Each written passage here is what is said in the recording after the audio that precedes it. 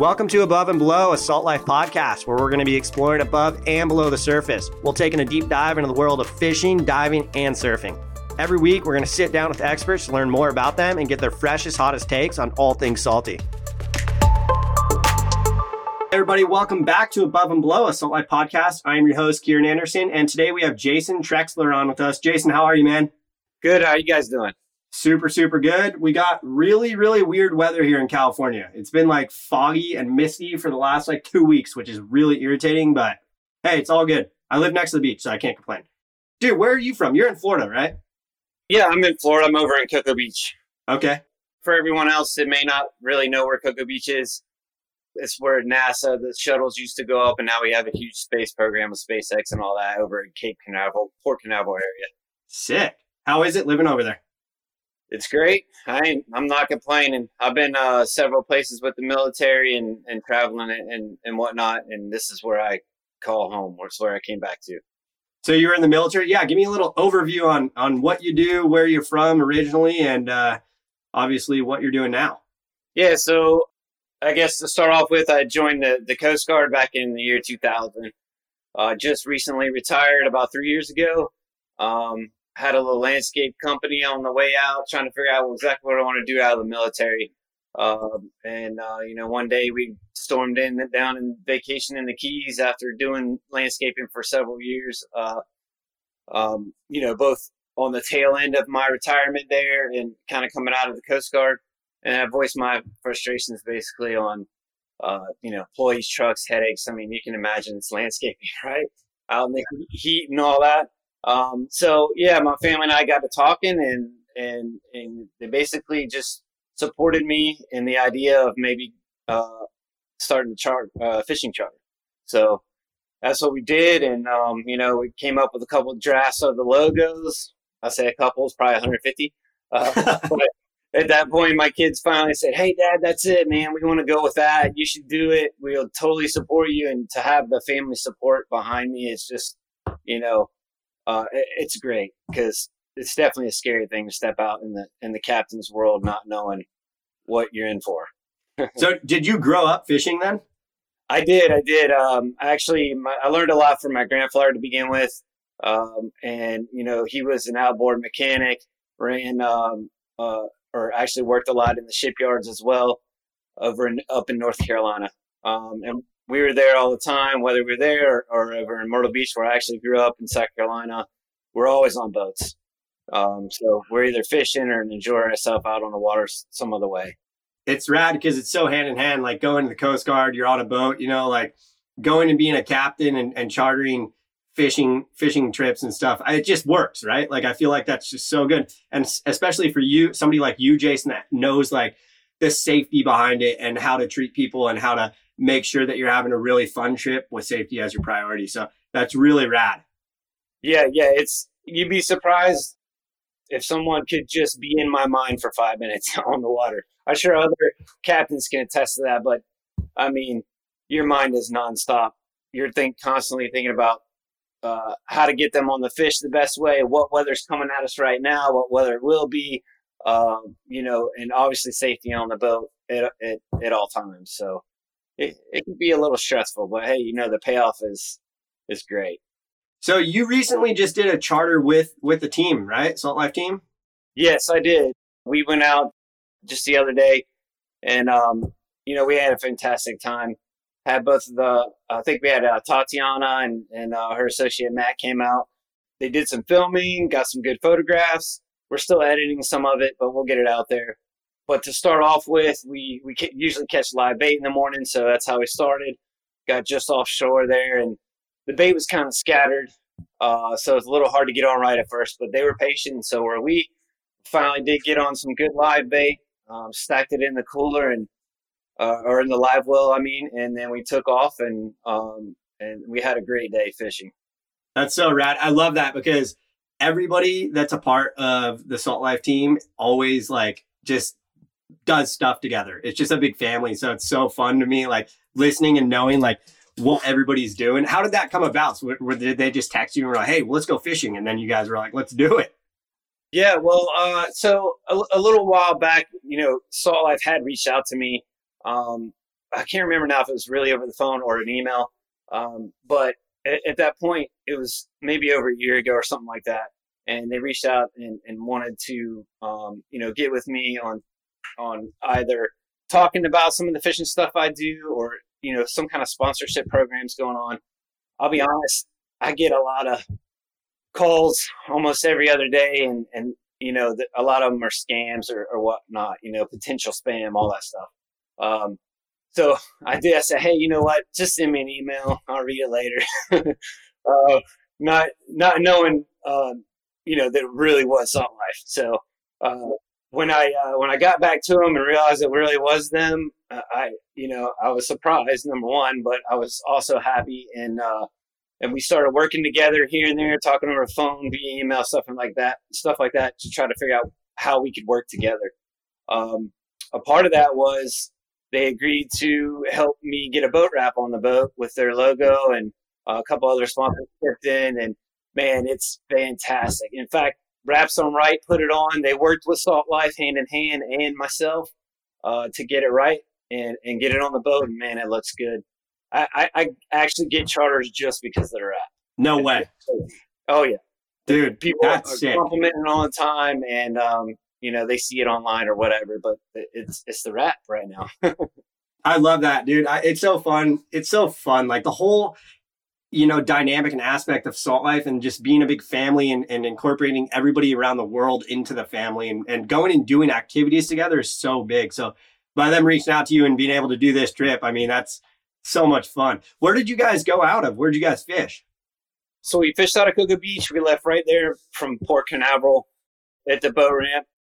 I do stay on the trailer at this point because I do move a lot. Like I'll do stuff in the river. I'll go down Sebastian. So I like to stay on the move.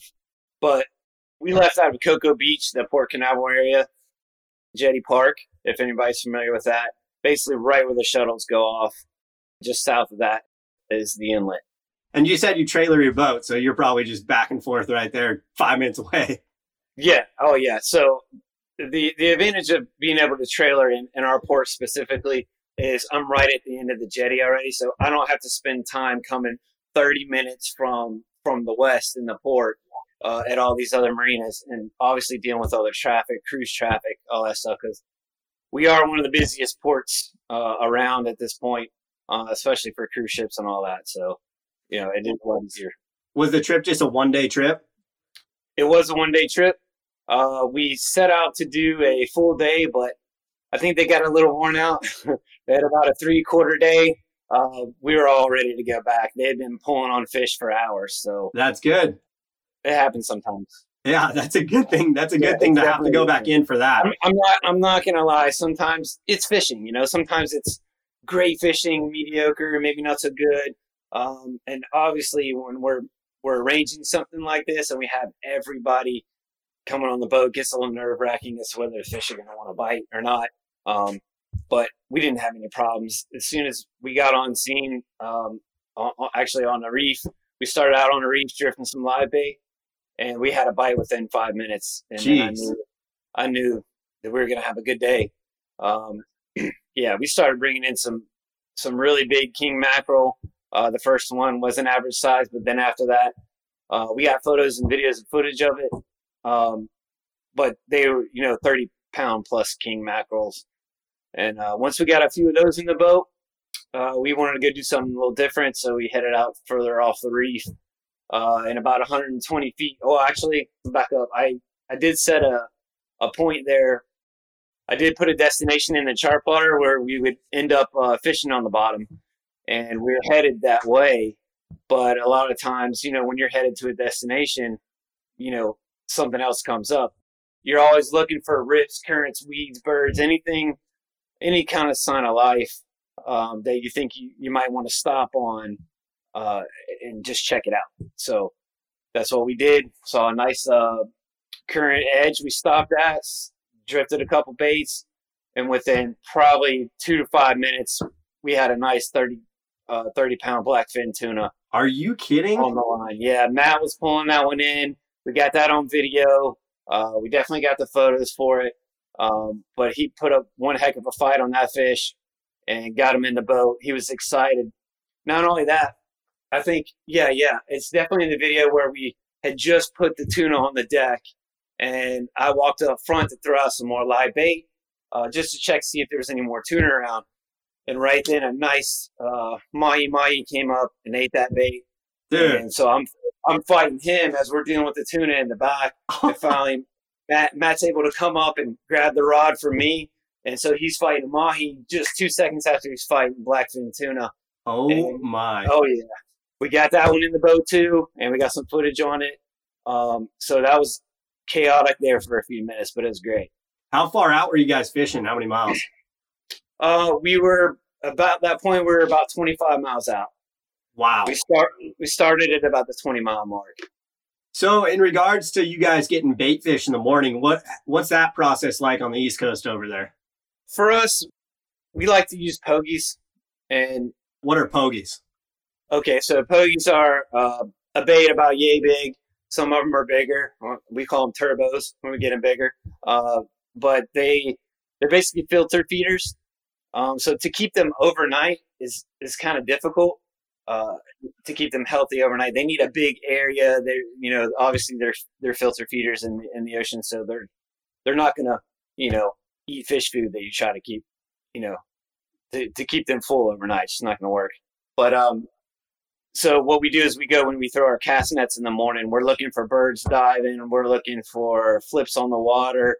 A lot of times, if you're not the first one out there, somebody's already on the bait, so that helps you out a lot. I try to be the first out there, just because when everybody starts throwing, they get scattered. But once we spot them, we throw our 14-foot cast net and get them in the boat, and then we take off. When you do a cast like that morning that you guys went fishing, how many bait fish are you getting? Are you getting like a full bait, like your whole live well's filled off of one cast?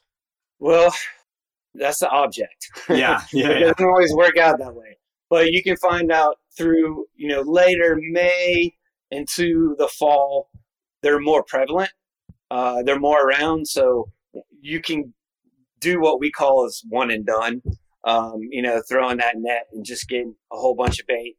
A lot of times to the point where you're not even going to use all that bait. So you're either putting some back or, what I like to do is call some of my buddies over that are charters, or if there's none of them around, which there usually is, but if there's not, I'll a recreational boater that's around or something, I'll help them out. I'll hook them up. So yeah, because paying it forward. That's all. Yeah, absolutely. So that day that you guys went out with Salt Life, what species were you guys primarily targeting, or did you have it in your back of your mind on what you wanted to catch? Well, we did have a rough couple of days fishing before because of weather. So I'll be honest, if anything was going to bite, I was going to be happy. But I knew that we probably needed to start somewhere on the reef just so we could get a good idea if we were going to have a bite that day. Typically, if you're on the reefs or wrecks at first, and you're getting that bite, you're probably going to have a bite almost anywhere else you go in our area. That's crazy. It's just a live ecosystem over there. It amazes me because around here, like when I go fishing, we're patty hopping, right? So I'm looking for yellowtail, mahi and stuff under the patties. And then you start seeing tuna like blowing up and foaming and stuff, but they're so scattered. You can have like a good area where there's a lot of fish, but it's so scattered around, and some of those fish aren't biting at all. Like you see them, but they're not biting. So you bring up a good point. I mean, just about 2 days ago, we were out there and we were patty hopping as well. We come across a nice patty, and we're sitting there for a solid 5-10 minutes. We're just not getting anything. And, I'm chunking it up, trying to bring something up. And all of a sudden, we just got hit with a 35-inch cobia. And, yeah, so we fought him for a little while. He just came out of the weeds out of nowhere. We fought him. It was a great fish, made a great photo. Obviously, they got to be 36 to keep right now because they changed the rules. But, hey, it makes a good photo, and the clients are happy. I'm good with that. But also with that, we had to drive home your point a little bit more about them not wanting to eat. We came across also a nice school mahi, and we tried everything. We got one of them out of there, and it was a nice size cow, which would be the female version of the mahi. And we got we got that one in the boat, but the other ones just weren't going to eat. It just happens sometimes. And then other times you can't keep up without faster eating, and you run out of room in the fish box. So in regards to that tuna that they caught, how long was that reel in? Oh, man. If I remember, it was probably a good 10, 15 minutes, and that's a solid fight, because that 10, 15 minutes to the angler feels a lot longer half the time. So it was literally back to back, tuna, mahi, right back to back. Right back to back, yeah. That is crazy. Yeah. How big was that mahi? That mahi, I want to say he was about 36 somewhere. He was my take, so he's about 36 inches. It wasn't a monster, it wasn't a small one, it's average, but we'll take it. Where else did you guys go around, and what other fish did you catch? Well, we did hop on some wrecks and try to get a few up past the sharks, but the deeper we went, the more sharks there were that day. Yeah. So we did get cut off a lot on that. If I remember correctly, we did get a couple huge red snapper. Those are obviously present in our area right now. But yeah, so but after that, we were pretty much taxed out. You said you were getting king mackerel? Yeah. How are those things? I've never caught those. During that day, were they fighting good or? Definitely fighting good. And as you'll be able to see in one of the videos that we got, Matt was pulling on it for quite a while. I actually had to drive backwards on a few of them, which I don't have to usually do for king mackerel. Yeah, we did think, I think we even quoted in there at one point, we thought we had a wahoo on, that it was so big and putting up such a fight and then pulling so much drag. But it ended up being just a bigger king mackerel, which we're fine with. How big were those guys getting over there? The kings? Oh yeah, we can on any given day we can pull in 30 to 50 pound kings. Jeez. And those are super, super good, like sashimi grade fish, right? Well, maybe not so much sashimi for the king mackerel. The Sierra mackerel are, but the kingfish we typically recommend either staking them out and then grilling them, some blackening butter. A lot of people like to put a sweet and spicy glaze on them, on top of the bed of rice, or when we fillet them, you can cook them that same way and eat them in tacos and everything else. We also do smoked fish dip with them. What we recommend is we have several restaurants here in the port. What we recommend to our clients is they take it there afterwards and really enjoy the taste of what a king mackerel can be, because they know how to cook it here. King mackerel out of our port is a staple. And a lot of people don't realize how good it actually can taste if you have the right person cooking it. After you guys' little excursion, did you guys cook the fish up or? We didn't. I sent some home with them. And then, my wife also owns a business. This is actually her beautiful office right now. But she has a lot of workers. So during this trip and a lot of other trips, I have a lot of leftover fish sometimes. People don't really realize once we get back to the dock, hey, this is more fish than we thought, and we have to leave in a few days. Do you want to take some home? So naturally, yeah, I'm going to take it. I'd rather eat steak, just to be honest. But there's a lot of people my wife has for employees and just, friends and family in general. They're all looking to get some fish back from when I come back. So that's never a problem. What's your favorite part of owning a charter business now? You know what? Being in the military for like 20 years, just having the freedom. My own schedule, so to speak. Obviously I get bookings and all that, but when I need to mark off a few days, that's my decision. And then obviously being out on the water,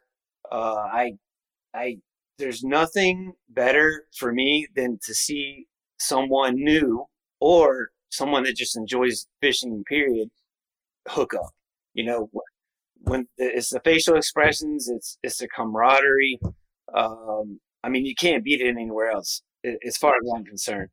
And when you get kids out there as well, I have 3 kids myself, and those kids light up when they, you put somebody on a mahi the first time, they don't realize until they're actually there how bright these fish are in the water and how an acrobatic fight they put up.